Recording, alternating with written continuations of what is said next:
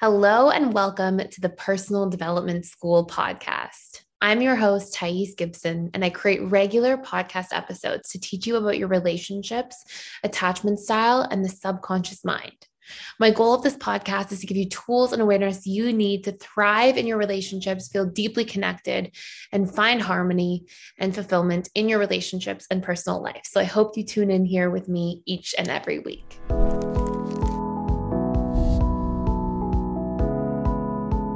I want to talk to you about how to stop people pleasing and start setting healthy boundaries right now. So this is something that really plagues people when there's a lot of conditioning in childhood that makes them feel like, okay, in order to be worthy of love, be included, be liked, be accepted, I have to forego my boundaries. So often people become boundaryless and they choose to be boundaryless, or more often than not be without boundaries, because there's some kind of subconscious strategy in it for them according to their conditioning, their conditioned programming. So what's really happening is that, and something you should know, is that your conscious and subconscious mind collectively, every single thing that they do is chosen from a place of perceiving more benefits than drawbacks. Now, the interesting part is this is according to our programming. So this is really according to like our weight of positive versus negative emotional associations. So let's say, for example, in childhood, let's pretend there's little Bob, and Bob, as a little kid, is in a position where he gets punished, rejected by his caregivers for setting boundaries or for saying no or for disagreeing with them. And then let's say he goes to school and he finds the same thing. If he is too rebellious or tries to say no or has a different opinion, maybe his friends exclude him, maybe his teachers seem to reject him or shut him down. And so he gets all this weight on one side of the emotional teeter-totter that says, oh, there's more drawbacks to setting boundaries than benefits. Now, those are his conditioned programs. Now, when something's a program at the subconscious level of mind, it doesn't we don't become an adult and then suddenly realize from our conscious mind's perspective, oh, it's logical to set boundaries. Without boundaries, I'm not myself in relationships. I'm not truthful and loyal to myself in relationships. I'm not living in alignment with my needs. I become resentful. We don't see all those costs from a conscious, logical perspective and then just switch it. We actually have to reprogram this pattern, right? So we've got all this emotional storage on one side of the teeter-totter that says setting boundaries is bad. It will get me all these negative things and outcomes according to my conditioning when I first developed those programs. Then we can grow up and consciously we can start seeing the cost to not having boundaries, feeling taken advantage of, used, unprotected, unsafe, frustrated. We can see all these different downsides, but until we actually target the subconscious level of mind and actually reprogram at that level, then our conscious mind will know better and will say, oh, we should set boundaries. And yet we will keep falling back into the same patterns of being boundaryless. Why? Because it's really our subconscious mind running the show. And really our subconscious mind is the one making decisions. And research has proven this conclusively. If you haven't heard this already on this channel, our subconscious and unconscious collectively are responsible for 95 to 97% of our thoughts, behaviors, beliefs, emotions, and actions.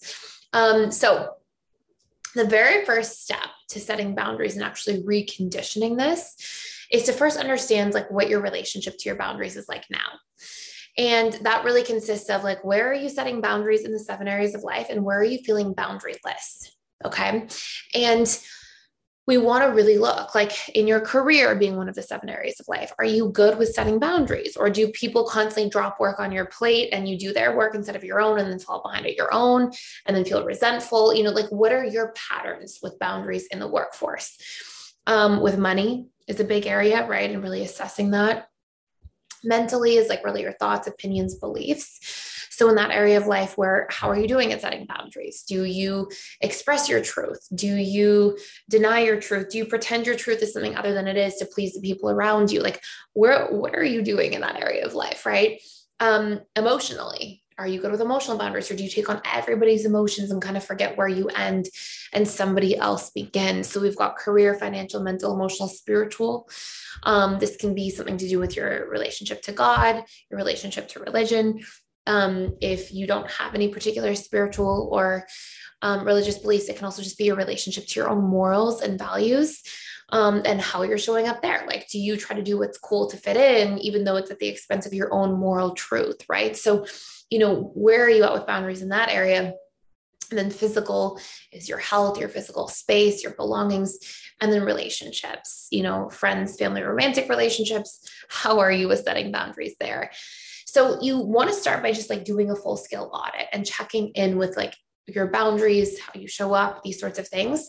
And then we want to start doing some like really trying to balance out that teeter totter at the subconscious level of mind, because until we change our emotional associations and see setting boundaries as being as good as it is negative, right? Of course, it can be either one, there can be negative outcomes to things at times, but we don't want to have this one-sided perspective, right? We want to be able to see how, look, there's lots of benefits to setting boundaries. Sure, there can be costs, but maybe those costs are even with the wrong people, right? Maybe it can cost us a friendship if we have a friend who thinks that we should always be people pleasing them and we can't really have an individual sense of self or needs, right? And so maybe it will actually help us exit those more toxic relationships if they're there. So anyways, that first step is the audit. By the way, if you want to do a whole deep dive into this, we have a course you can check out for free for 7 days. It takes you through the audit, reconditioning, exposure work, all these things that you need to do to like masterfully learn to set boundaries and develop a strong sense of assertiveness at the subconscious level, which will lead you in general to feeling more self-confident, being more in alignment with your truth, being able to be vulnerable and show your true self in relationships and actually get your needs met and have more of a healthy, equal exchange in the relationships around you. So anyways, you can check that out for free for 7 days. So we want to audit first, and then we want to look at like some cost benefit analysis. Like, let's really take a look. Your subconscious has learned back probably from childhood or sometime long ago that setting boundaries comes with all these costs, setting boundaries comes with all these costs. But like, what about on the flip side? Like, you're an adult now. It's maybe decades and decades later. What does it cost you to not set boundaries? And what are the actual benefits of setting boundaries? And you want to really list out a bunch of stuff here so you can kind of like balance that emotional teeter totter. And through repetition and emotion, which is what really reaches the subconscious mind, feel about how setting boundaries has benefits. Then what you want to be able to do is assess from where you did that first audit. Okay, I see where I'm struggling with boundaries, like in what area in my career and my friendships or whatever it might be. And I see the cost to that. And I see the benefits of if I did set those boundaries. Now, what do I want those boundaries to be? Okay, is your next big step. And then step 4, and you want to assess them, evaluate them, right? What would I want them to be? If you want more guidance, go into that boundaries course for free, and you can actually see like all the different examples and things like that. Very lengthy. I can't put it all into a short YouTube video. And then step 4 is to start doing some practice work, doing some exposure work, setting some boundaries in small increments over time. You can start with visualization if you're really afraid, because that just helps familiarize the subconscious mind since it has a hard time telling the difference between what's real and what's imagined. And then as you get more comfortable, practice setting boundaries with easy people that you trust first, and then expand out into more difficult people and then to all people. And eventually you'll recondition your relationship with boundaries until it becomes something that's second nature. And I just want to add a bonus tip for our fearful avoidance. So this used to be me. I was a fearful avoidant, did a lot of reconditioning on my attachment style, on my boundaries, being a huge place of growth for me. And one thing that was really helpful for me to realize as a person is that you may think that setting boundaries you're good at because you're good at doing it when you're mad. But true assertiveness and healthy boundaries doesn't come from anger. If you're setting them from the place of anger, you probably had a lot of things that went wrong first, right? A lot of times you didn't speak up first. A lot of times you denied your boundaries first or felt unseen or unheard because you weren't communicating. True healthy boundaries means that you don't have to ever set them from anger, right? It means that you feel comfortable in real time just being like, no, that's a no for me. Sorry. And what else do you propose, right? Like being able to negotiate and just say your yeses and nos truthfully, so that when it's a no from me to somebody else, it's not a no, right? It's a yes to my truth while I'm saying no to somebody else. So it's still like a truth that's happening. And that also allows me to be seen, be understood, be vulnerable in my relationships to others, because I'm being my true self to them. I'm being honest about my yeses and nos.